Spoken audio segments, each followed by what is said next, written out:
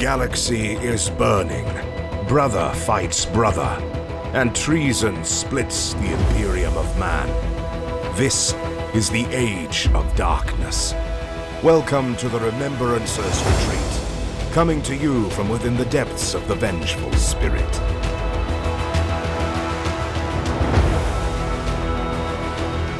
Hello and welcome to another episode of the Remembrancers Retreat, a Warhammer Horus Heresy podcast. My name is Jesse. I'm here today with Will. Hello. And here with Michael. Hello.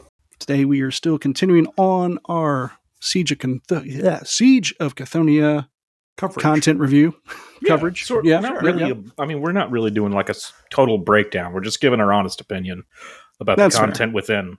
I wouldn't call it a review by any means. Do not listen to this expecting a in-depth review like Goonhammer or anything like that, y'all. We are just dudes who enjoy it, and we're goobing about it. That's it. Well, we talk about it, we give our opinion. I suppose. What we like, what we don't like. It is a semi-review, right? Yeah. Yeah, I mean, we are talking about it, so I guess anything, technically we're kind of reviewing it. We're not pouring over a keyboard, making sure we get our stuff in time. But speaking of getting stuff in time, before we get started, again, I'd like to thank all of our patrons. As mentioned last week, we have restarted our patron website. Good gosh. Man, that music's done. Okay, that is a long, drier music. Anyway, the Remembrancers Retreat podcast currently now has a new patron website. We are now going on a per episode basis as opposed to per monthly. I already feel a whole lot better about that. And a whole bunch of people have already joined up.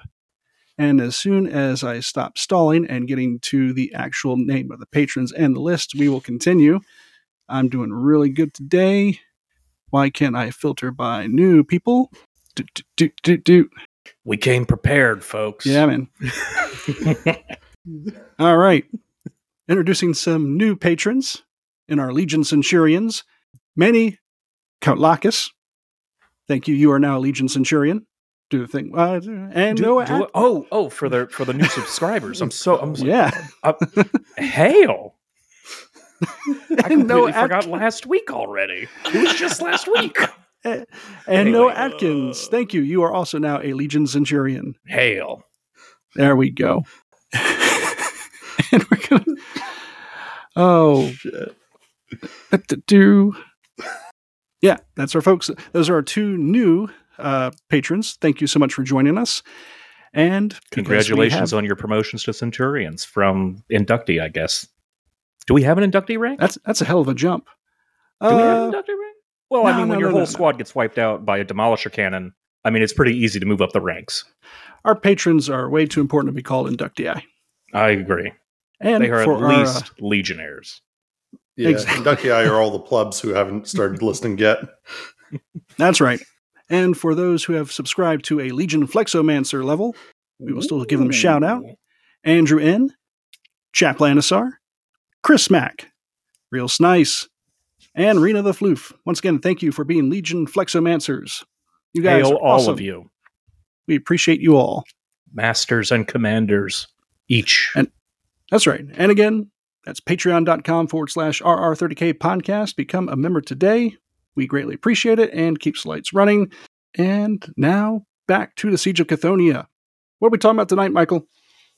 We are going to start off tonight talking about the new missions. I know Will is very excited about these. I know Jesse is also very excited about these. Mm-hmm. And I figured rather than, yanking back on the reins, we just go ahead and get them out of the way. So what page are we starting on for listeners at home? So Core Missions chapter starts on page 148. If you have your book by the time this hits the airwaves. Just kind of brushing over things. A couple of important changes we're going to mention out front. First of all, we have a very explicit core mission sequence. Telling you what order you decide everything in, what order you do everything in. First, you select your armies, and they call it that includes warlord traits, psychic powers, all that. Then you select the mission, then you select the deployment map, place the terrain, declare any reserves, and go into deployment and playing the mission. Interesting. Placing terrain comes after selecting mission. Yes. Mm-hmm. And deployment map. Very interesting. Yep. And Yeah. Also, I want to make a note. This says select core mission. Mm-hmm. Does that imply that these replace the other book or the other ones? I don't know that these replace them. GW is certainly not going to come to your house and take your minis back if you play the old missions. I think this is they have the basic missions in the core rulebook, and that's generally how you play the game. Mm-hmm. And then these core missions are, it seems like a tighter system for playing it. So they do call it out specifically in the on the title page under core missions on 147. The core missions are intended to be used as both part of a linked set of campaign games using the campaign rules and as the standard matched play experience. Wow. These missions are balanced for both competitive and casual play alike and allow players to make the full use of tactical options presented in Warhammer the Horus Heresy rules. So I feel like the ones in the core rulebook are kind of like ones to get used to learn how to play. I always skip that page thinking that it's just fluff text, man. That is such a key point right there. Wow. Yeah, or just, or they're now kind of like the casual game rule missions. Mm-hmm. I like casual. Casual sounds right. Because I feel like it's weird to just delete them. Yeah, they're not just deleted. And I don't want to say that these are the way the competitive missions either, because Horus Heresy gamers overall are not super interested in competitive play, and these missions are more than competitive. But yeah. I will say I've glanced through them a little bit. I haven't gone super deep into each one of these yet. However, from what I can tell, like these definitely are more enhanced. There's more tactical decisions you have to make using these rules, which I feel is something that the Horus Heresy players actually do enjoy. Oh, absolutely. I've never heard somebody who wants a one-page rule system, because if they do, they would just go play a one-page rule system. Yeah, people come here for this stuff. We like these narrative battles that are like Istvan 5 bloodbaths, right? Mm-hmm. Yeah, I will say, like, if you go to like an event, a fairly standard match play event, these will probably be what you'll be playing at this point. Or something similar, yeah. Yeah, they're very close to it for sure. If nothing else, I believe core concepts will be used that are in these, right? Mm-hmm. People are still going to make their own narrative missions for their events, like we love to do. I think that's another thing that EOs who play 30K really enjoy, is making their own missions. But we would love to see influences and formats of the game still using this kind of stuff.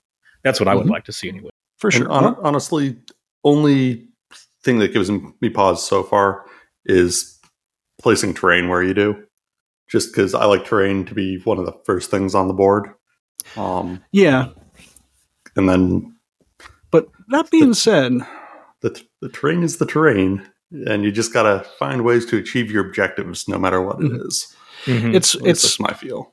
Yeah, I can see it played both ways. I could also see... I personally wouldn't mind. We'll talk about it, because we haven't actually talked about how terrain now works in this particular thing. Yeah.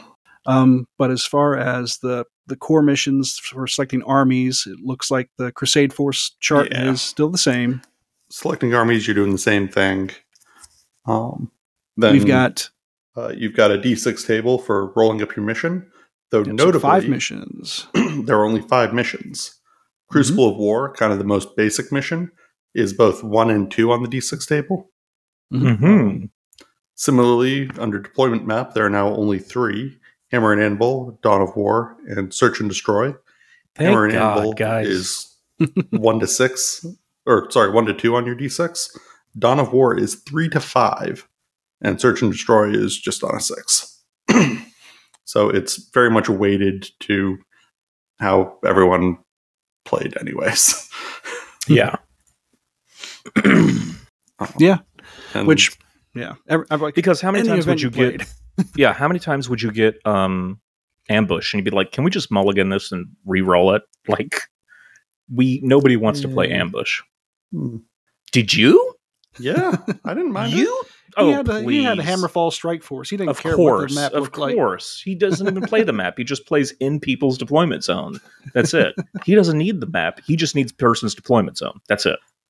He just needs a table. I like narrative games, and sometimes you're surrounded and just got to try and do your best.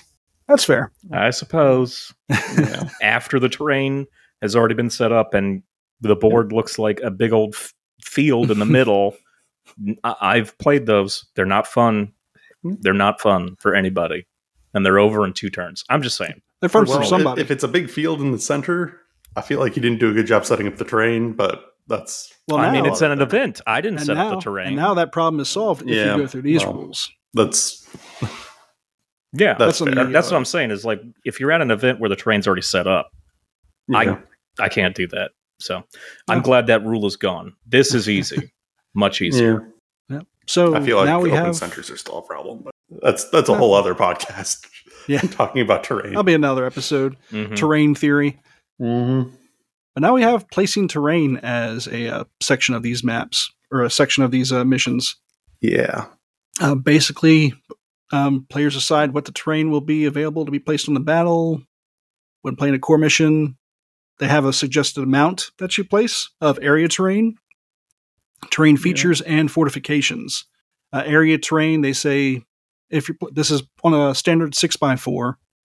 Area terrain gives a 6-up cover save, is difficult terrain, and does not block line of sight. And they say to use an approximate footprint of around 10 by 10 inches and 2 smaller zones of 6 by 6 inches. You might remember... That's a lot of area terrain. Yeah. That's a little bit more than I'm used to, but I'm not hating it either. Go ahead, Will. You will notice in these terrain features as we go through them that if you ever paid attention to, what was it? I think 9th edition competitive Warhammer, they came out with a recommended tile set of size of terrain and how to use it. And this is that. Yeah, basically. Yeah. Yep. So, which is great because I already have my, little plexiglass or whatever footprints cut out that I can just throw on a table. Oh, that's right. You played a little bit of night. Yeah. So I made these a 10 by 10 clear plastic thing that I know that if I put that down, that whole thing, no matter what it looks like, counts as area terrain. And then I have another 6 by 6 inch, or 2 other 6 by 6 inches pieces of plastic that those are going to be smaller area terrains, right? When we get down to terrain features, they ask you, smaller like 4 by 4 inches in that. About half a dozen. Yeah. So again, these are still just suggestions. They're quite deliberate in saying this is just the suggested stuff to use. This is not required to use because, especially here on the East Coast, we appreciate nice narrative tables. Unbalanced. You have certain things, and but this, if you're just getting started and want to make your own table, right? You're playing at home. You don't really know what to do. Yeah, this could be a good guideline. And I know for me, when I'm building, stuff for tables for future events, I'd probably use this as a rough guideline of what should I have at least to say, okay, I have enough to make a table. You're right. Granted, yeah, that's great, right? So you can know kind of when your benchmark is, when you're quote done, right? Yeah, because I'm always afraid that I won't have enough terrain on a piece of table. But if I can follow these guidelines roughly, I can feel comfortable saying, okay, if things got down to the wire and I don't have a lot of time to finish this, at least I have this. I can still feel like, I covered it up. Yeah, agreed. Yeah, and then finally they have fortifications, which are not placed, but unless the mission specifically calls for such a piece, and these are selected as part of players' armies. Fortifications. Yep. Yeah. And then players roll off, and then they go back and forth, taking a piece. Do we? I thought we declare. What is this? Declare mission reserves. Is that new? This is. I'm not. I'm still in terrain. Oh, Jesus. Once we have figured out what terrain we're going to use and have it as a terrain sidebar, we roll off and then take turns taking a piece of terrain and placing it on the field. Ew, yeah. Okay. I like that. I like that a lot. I don't at all, but I think you and I have run into our very different ideas of terrain before. Mm-hmm. Yeah. Fair. I like terrain to be telling its own story. If it's a city block, it's a city block. Maybe there's a metro station, but it's a city. No, because we play. We play as friends. We're very casual. We usually do pretty well as far as like building our own like table of how we want to tell a story. If you're like at an event or something, like you've never met a person before, I feel like this is still a decent guideline of, if you haven't known, or, not saying problem for player, the pickup games, this is definitely the way to go. Yeah. Because you don't have time to sit there for 45 minutes to build a nice table. If it's a pickup game or an event, clock's already ticking. Event, most of the time, table's already set up. Pickup games, though, you maybe have like 3 hours. Get this done quick. This is just get it on the table, take turns, done. None of the. I mean, you could take the time to set up a nice narrative table, but that usually takes a little longer. Yeah, for an event, usually set up. Also, I personally probably won't use a lot of this ever, but it's nice to have some guidelines because before it was like put the terrain on the table. Right. Here's what I would like to see from a technical writer standpoint. I appreciate this. Here is what I would like to see also. Is at events, rather than building these nice elaborate tables that you have in your mind already envisioned, creating tables, putting terrain on the tables, just putting it off to the side, and then every time a new team comes up, they perform this action. So every map or every table will always be different for every player. So even if you get stuck at the same table twice in a row, which sometimes happen, you're at least not playing on the exact same terrain configuration. No. So my experience with every game I've played where the players place the terrain, it ends up looking really stupid. I mean, it's a game, so you're going to have to take... Well, I see what you're saying. Here's some other things. I've also played games with super narrative tables where armies can't even get to each other to fight because there's trees and roads in the middle and it's impassable terrain. So, I mean, I've done the same thing. There's sometimes where you do narrative games where they just doesn't work either.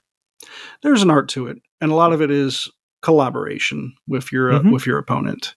From a player standpoint to an event organizer standpoint, there's different ways you have to look at that table, and there's a lot of factors you have to put in: the amount of time it takes to place this stuff, the quantity of terrain pieces you have, availability. That's a big thing. Yeah. There's things to think about, but again, this is giving you an option to use.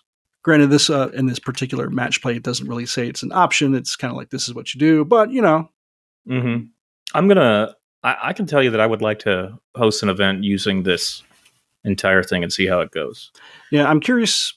I would be curious to see how it plays out as far as like when thinking of like how quickly terrain can be placed as well. Sure, because this is now adding more time to an event. Right. It is like the both players are deploying a third army.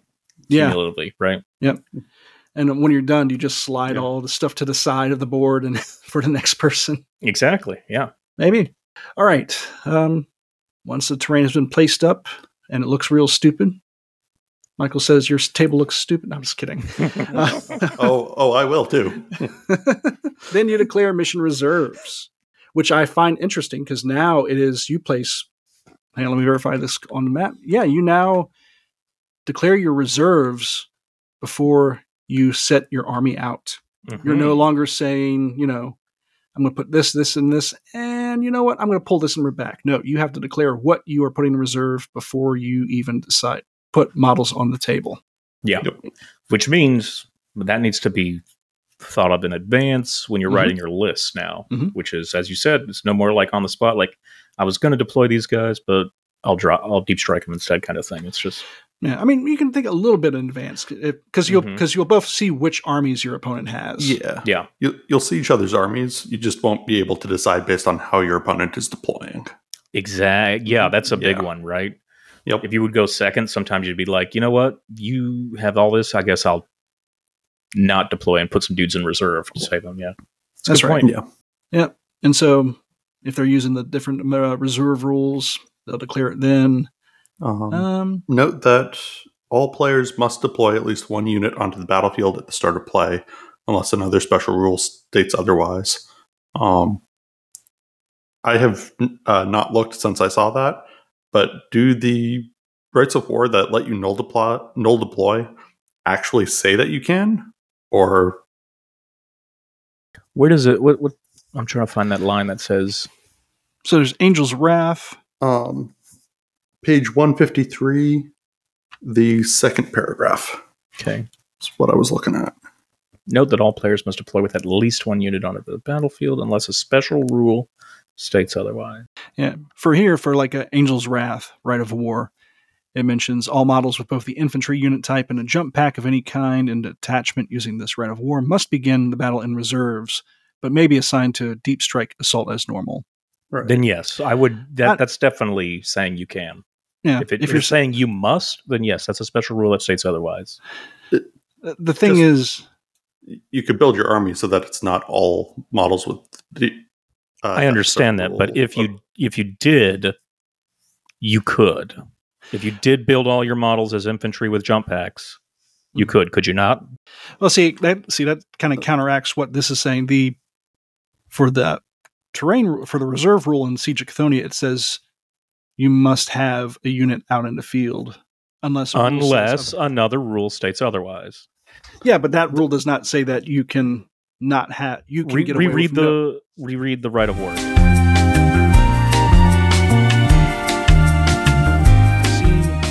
Obviously, because we're discussing it right now, I could see the contention. I could see it both ways. I'm leaning, after looking at myself, I'm leaning more, and I guess because I'm also a little bit more liberal in how I interpret rules sometimes, I could see Will's explanation working and being a solid defense on allowing you to bring those type of rights of war. Okay. But the Redditors, they're gonna bitch whichever way you say anyway. Could it be spelled out a lot simpler? Yeah. Probably. For sure. Yeah. But that would be my take on what that says. Anyways, that was way too much time on that shit. Yeah, it really was. Sorry about that. But no, I think Mike brings up a good point. It is going to be a point of contention, so it does need to be brought up at some point, and people need to be made aware of it. So thank you, Mike, for pointing that out. I do appreciate that. We did it, boys. We did it. We worked through it. We solved it all. Did we? I don't know. We at least pointed it out. Goblin'sHut.com is the distributor for the Dirty Down paint line and other hobby products in North America. Dirty Down liquid effects and aging sprays have been used by prop masters in TV and film for over 30 years to create incredible realistic-looking effects in a fast, reliable way. They can be spotted in some of your favorite media such as Star Wars, Game of Thrones, and Alien, just to name a few.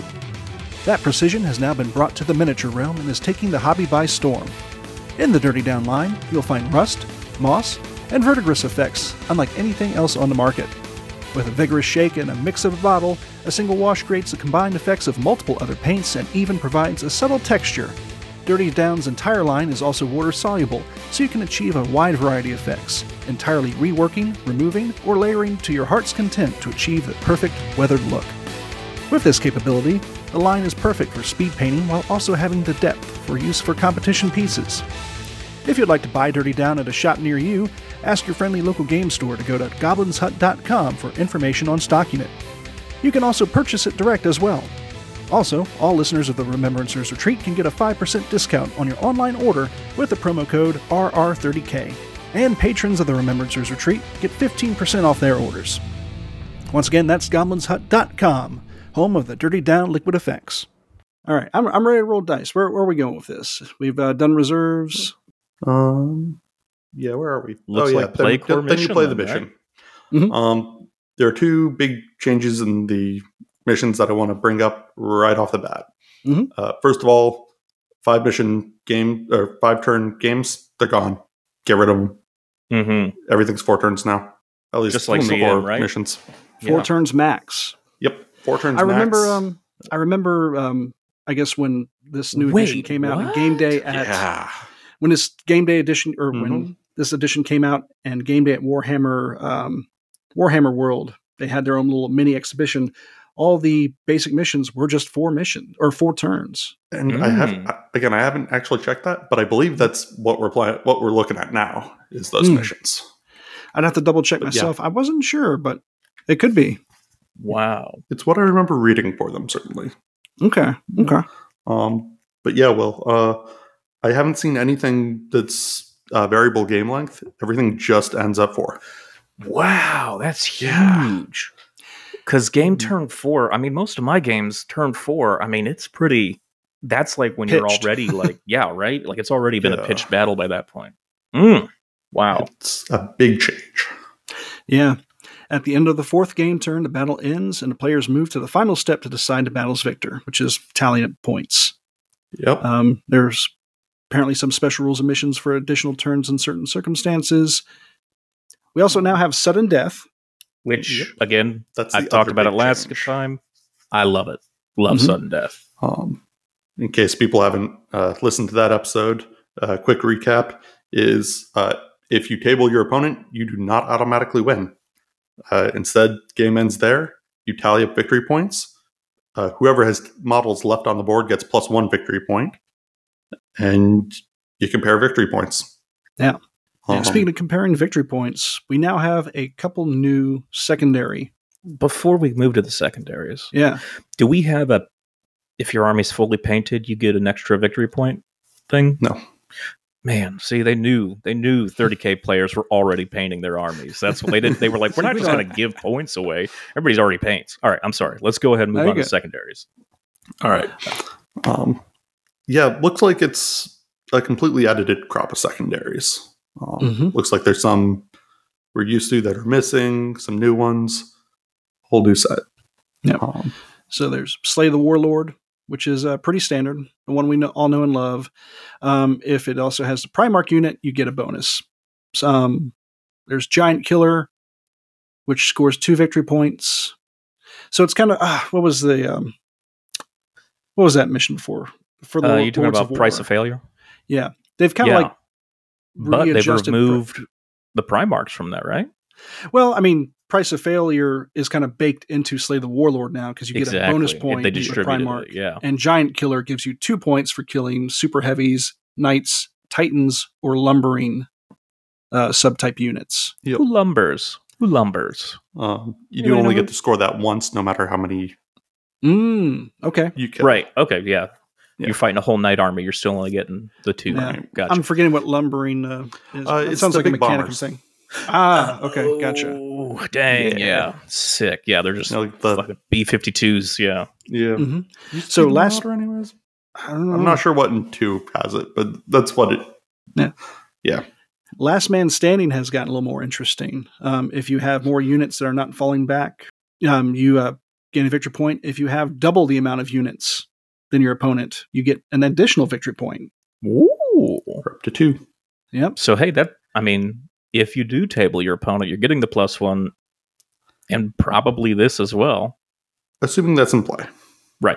Which, for the core missions, they will be.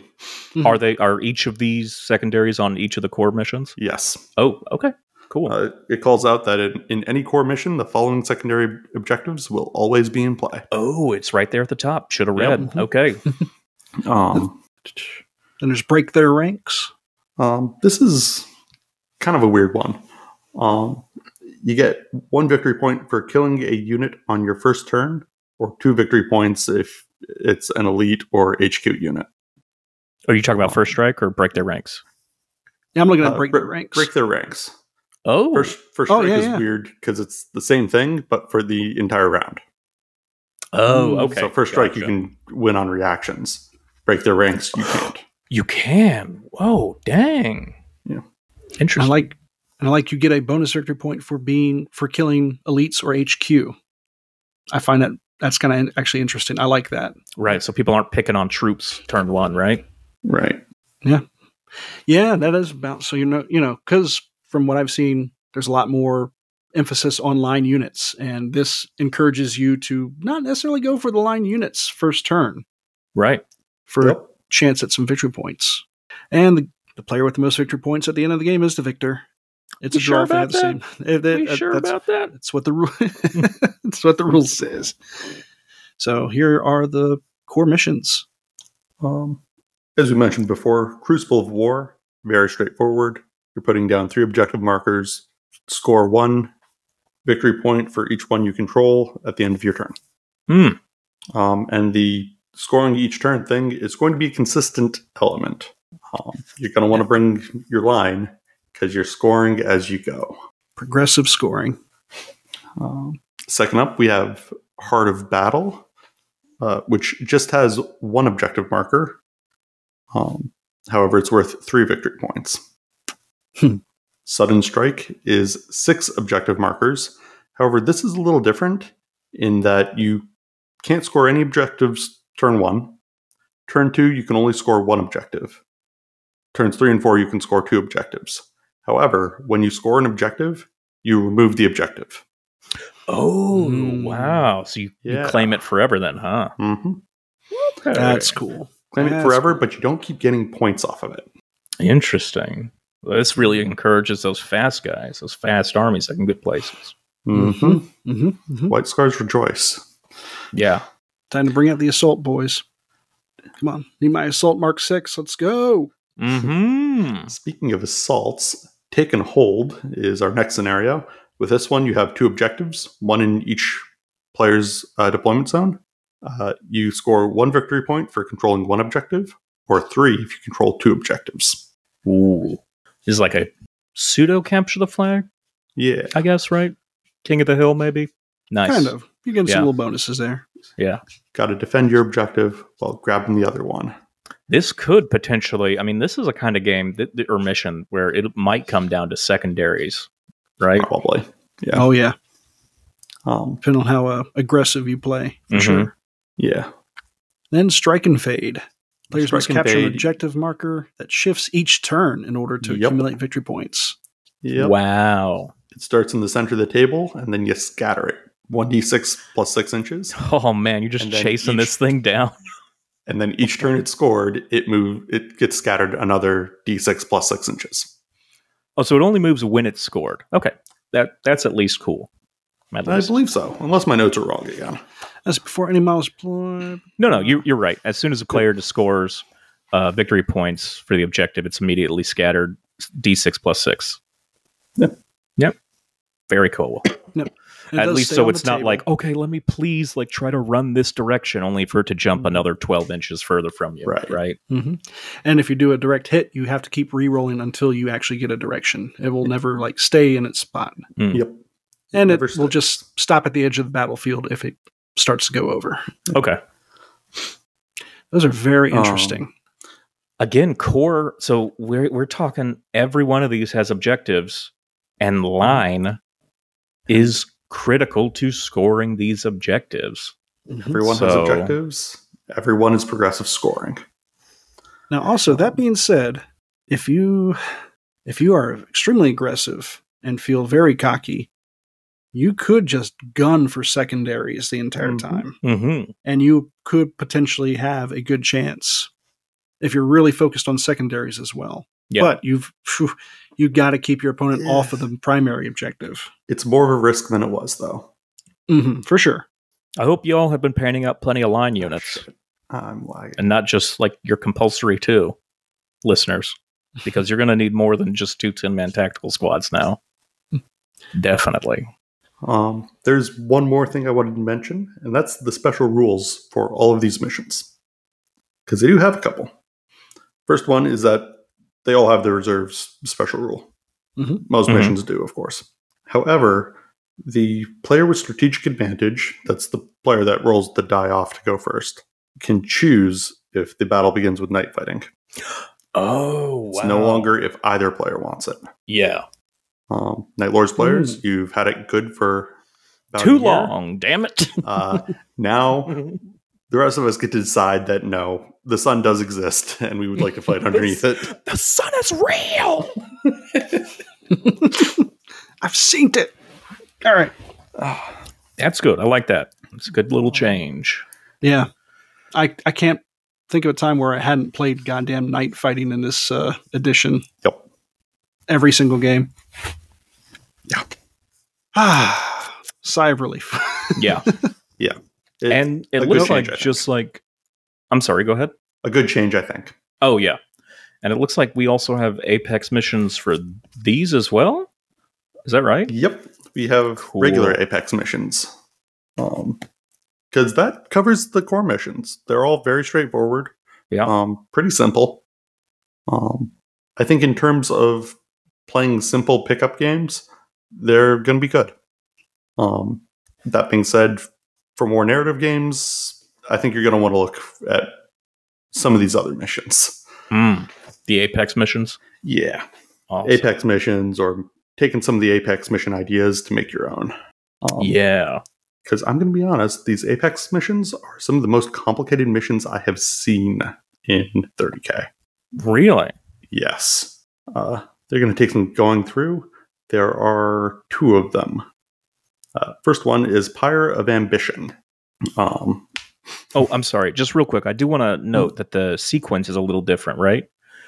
Because this, you select mission first, and then you select your armies. Yes. So you're both, that's good, because it's going to come in. And I'm sorry, continue. It's going to come in because you're going to want to build for the mission a bit more for these. So Pyre of Ambition, the theme is kind of, you have scattered defenders in the middle who are trying to survive while existing in a minefield with just the wreckage of their downed transports to protect them. Meanwhile, the attackers are trying to kill them. A real Black Hawk Down situation. Yeah. Basically. I read the fluff that kind of inspired this mission last night, and it's pretty intense. The Sons of Forest basically go, hey, that looks like the perfect spot to launch a drop pod assault and land a bunch of dudes. And the Imperial Fists are like, doesn't it look like the perfect place to launch a drop pod assault? Doesn't it? Doesn't it? So they made a kill box. Yes. They had gravitic mines just tearing fall shit right apart. Just slamming in the drop pods as they're coming down. And then, the elevators come up and the Imperial Fists come out. It's bad for the Sons of Force. But getting into the actual scenario, the first thing that's a little wonky with it is the defender is getting 25% more points than the attacker. Okay. And there's no predetermined point limit, right? So it's just like if you guys choose whatever, 25% more. Gotcha. Okay. They give 3,000 as an example for the attacker, and then 375 for the defender. But that is only a example, not even a recommendation. Gotcha. No Lords of War or Primarchs allowed. And each player will have a vanguard that is no more than 1/3 of their units. Your vanguard is going to start on the table. The rest is reserves. And that's for both players. Oh, wow. You cannot use drop pod assault, deep strike, or subterranean assault. Flanking assault is fine, it looks like, but none of the extra special reserves. Defender then places 3 objective markers. The attacker starts by deploying 12 inches from the short edges of the board. Both of them? Yep, both of them. And then once they've deployed, the defender sets up in no man's land. And each unit then scatters 1d6. Oh, no. Defender reserves will come on from the long edges. The attackers from the short edges where they deployed. And defending units, if they fall back, will move towards the nearest objective. Or if they reach that objective, they will become pinned. Interesting. Okay, so they don't ever actually run off the board then. Because they have nowhere to run. Right, they're in a kill box. Yep. Damn. Okay. Defenders will score 1 victory point per turn for holding each objective. The attacker is scoring per destroyed enemy unit. All right, look, I talked a lot of shit about ambush missions before, and I just want to formally redact that because this sounds cool as shit, okay? Right? All right, look, awesome. when it's done right like this, it sounds great. All right, I just want to say that, okay? Game is going to be 4 turns, except on turn 4, you roll a die. On a 4-up, the game ends. On turn 5, on a 3-up, the game ends. Turn 6, it will automatically end. Okay. Yeah. Then we got special rules. First one is grav mines. The attacker deploys 1d6 plus 1 mines.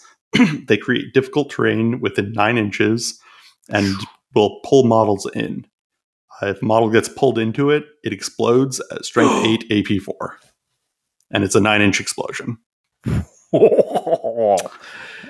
Sick. Oh, sorry. That's 9-inch radius. Yeah. That's huge. Ooh. Any models within 9 inches of a grav mine marker are moved that many inches towards the marker when they roll a D3. And if it comes into base contact with the mine, then it explodes. Wow. Okay, that's cool.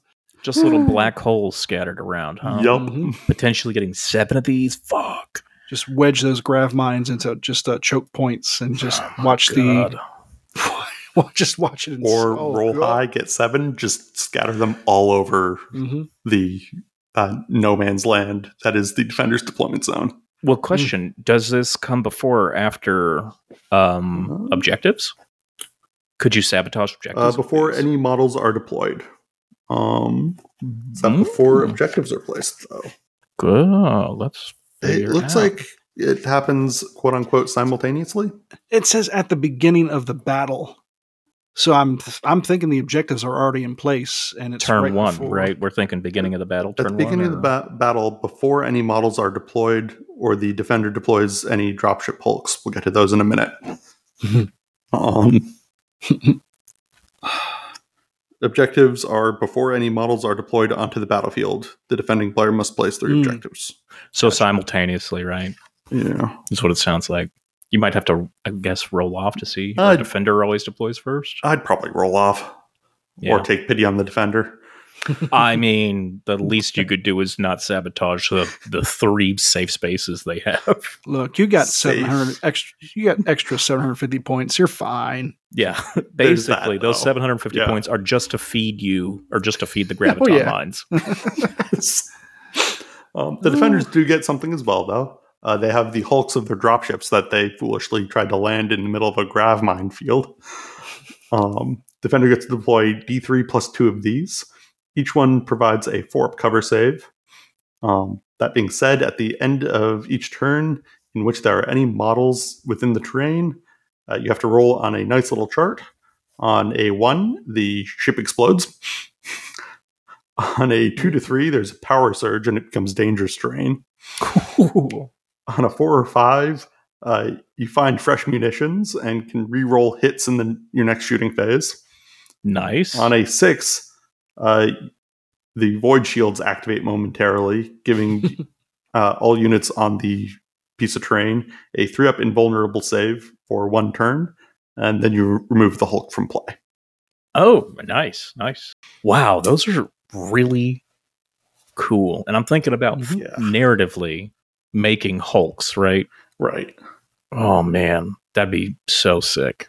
Yeah. Now, how many of these you get? You get D3 plus 2. Okay, so you're getting at least 2. That's nice. Right. At least 3.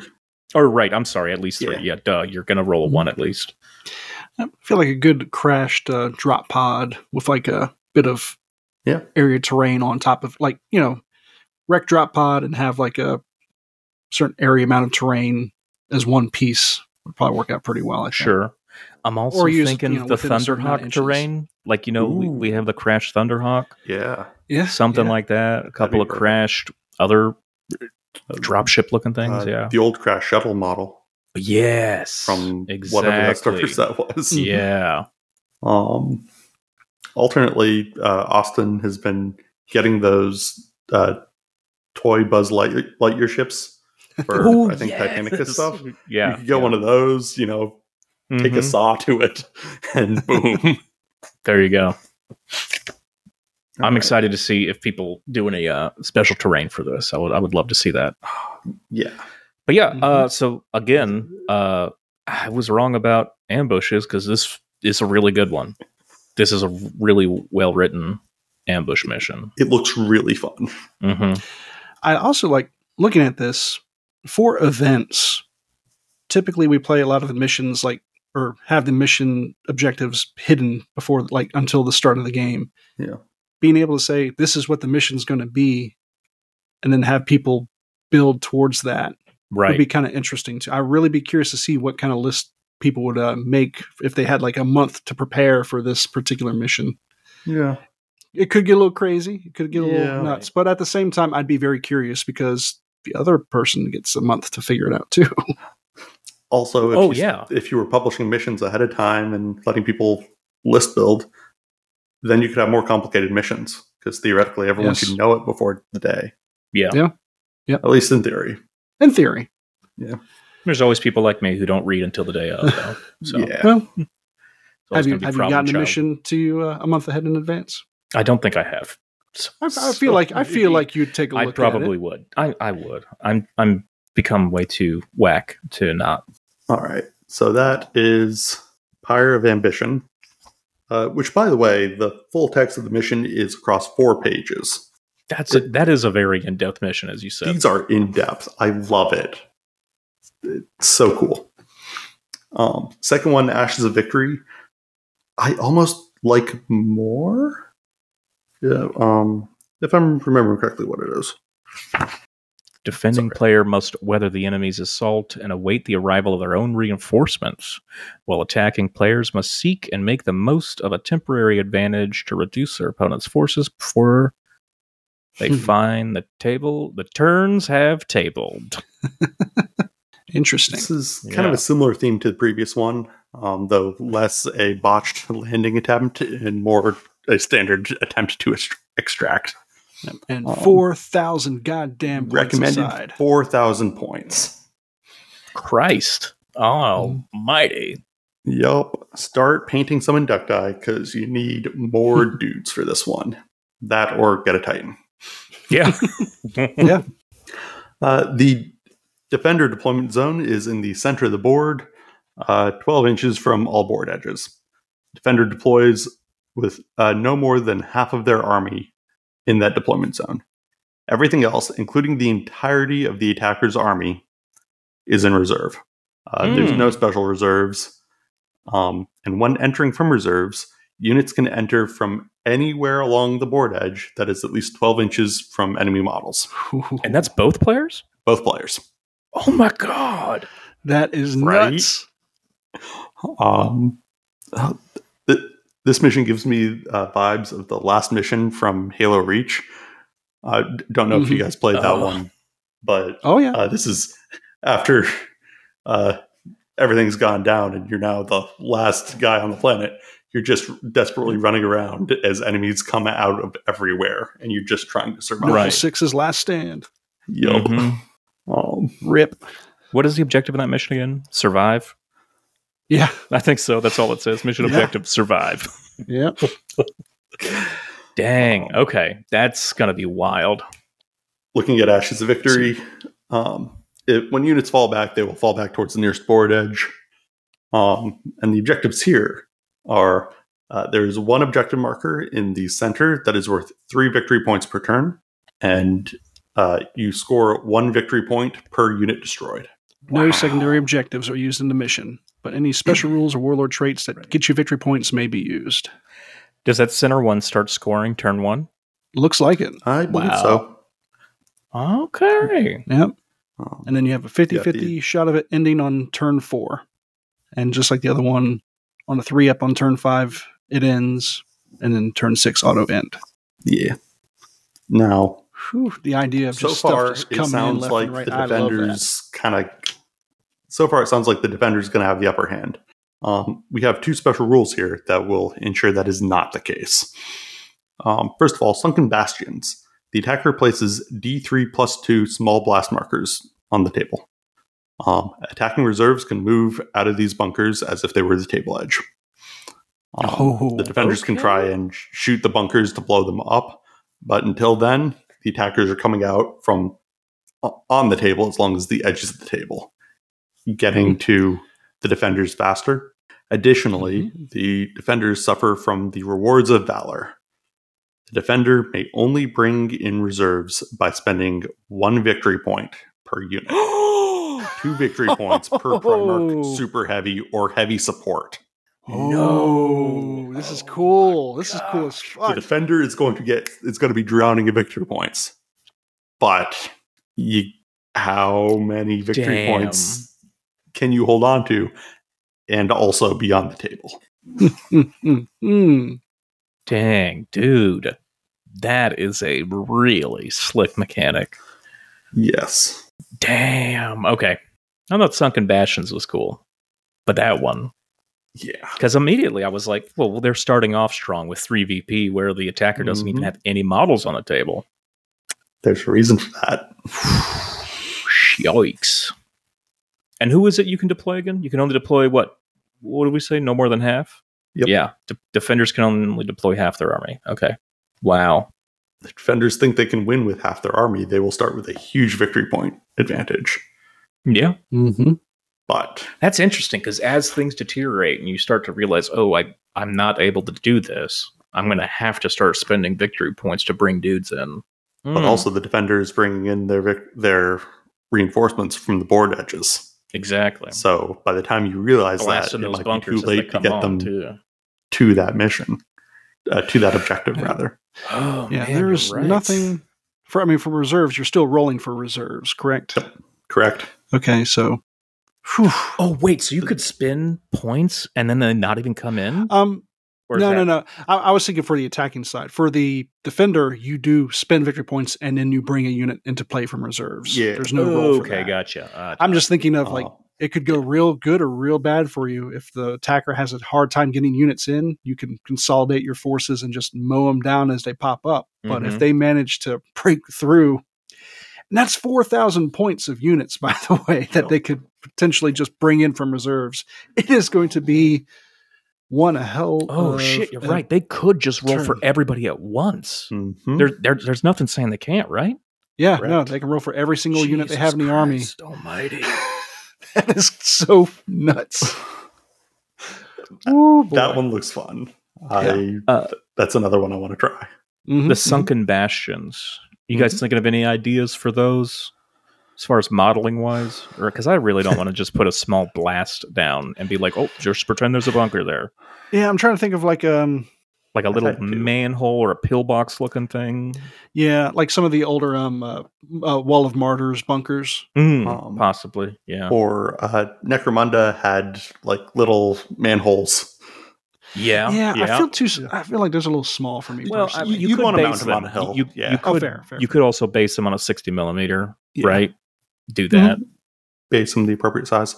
Other thought I had is our local game store has a piece of terrain that's slightly larger than a small blast, but it's for historical gaming, I think, and it's a metro station stop. The covering you'd go down. Yeah. Dang, okay. That's another a small covered building like that. Yep. And you mentioned that it can be blown up. It's 3 hull points at AV-13, and a penetrating hit will always explode it. Yes. Mm-hmm. So you have a good chance of knocking them out quick. If you got 4,000 points and you don't have, or technically, if you have 2,000 points on the table and can't blow up an AV-13 thing, you've got bigger issues, I think. But the attacker has as many as 5. Right, and they can still deploy them at a line of sight, right? Yep. Mm-hmm. Are these deployed before or after terrain? Probably after terrain, right? At the start of the first player turn. Yeah, so that's when you place those bunkers. You could definitely try to hide them behind terrain if they're only small blasts, but yeah, good stuff, man. That is another fun mission, and that's a good, I think, fun mission to follow up after the Pyre of Ambition, right? Yeah. We'll say also notice that it mentioned specifically that you have to target it with shooting attacks. Mm-hmm. You can't just go up there and with a Night Titan and just kick it over. Yeah, you have to shoot it apart. Yeah. Okay. Yeah, I really like both those missions. Mm-hmm. There's one thing I don't like about them though. And I might be wrong on this, but because of how these interact with the campaign system, these are both very much like last stand style missions. Mm-hmm. And I hope in future campaign books we see Apex missions that aren't that. Just because I really like the Apex missions, and I want to see more variety in them. Yeah, more like a real pitched battle type of situation. Yeah. I mean, ostensibly, you could take this one and have like an equal amount of units on the field at the start, and then allow, both sides can try to roll in from reserves from all different sides. Potentially. Possibly, yeah. But there might be something there. Yeah. But definitely some neat ideas to take into your your own custom mission. So for sure. Mm-hmm. I saw the Rewards of Valor rule where you're spending VP for reinforcements. It was like, what if we combine that with the Zone Mortalis reinforcement points? Mm-hmm. Rather than automatically getting your reinforcement points, you have to earn them through objectives. Wow. That sounds good as shit. That sounds good, man. About to turn on you, you can burn some victory points to get some extra reinforcement points. Ooh, even better. Yes. Addition. Oh my god, dude. Yeah. Yeah. Particularly if you're much better plan. Big Zone Mortalis game. 2,500 points. Yeah. It's going to be hard to bring everybody in when you're only getting 2 a time.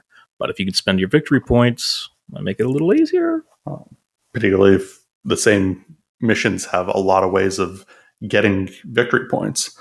If you have the potential of earning like 20 victory points in a game, you start spending them on reinforcement points. Yeah, that's not a bad idea. But that about covers the new quote-unquote frontline missions in Siege of Cthonia. Yeah, well, those overall, are really cool.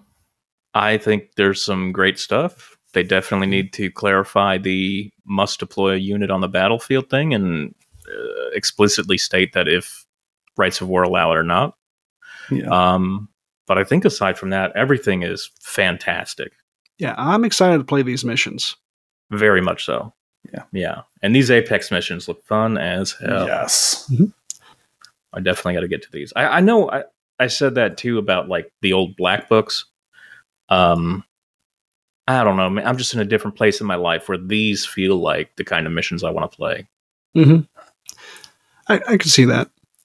I really like a lot of the Black Book missions, but most of them are so specific that they just aren't going to work unless you're doing the exact thing that they're recreating. Mm-hmm. Which, as a a pseudo historical game, it has its time and place, but at the same time, it's like the Black Books in general, when you would buy them and only have like a legion or two that could really make use out of it, and then 1 or 2 rules that most people can use. We'll say for the Siege of Cthonia, I'm really pleased at how much any legion can get out of this. Yeah. Of like the Inducti, the new rules, the Zone Mortalis, may not necessarily like legion specifically. You got the Inducti, but just having a good set of rules that everybody can use. Yeah, I know. I completely get what you're saying. It's not like a book that is specifically only for Fist and Sons of Horus players. Mm-hmm. Everybody's benefiting from this. This isn't like the Black Books where it's like, oh, well, you only want to buy book 6 if you run this army, or you only want to buy book 5 if you really want, Black Shields or something. Mm-hmm. Yeah, I feel like this is a book, or at least from what we've covered so far, this is something that everybody should definitely be getting into. Mm-hmm.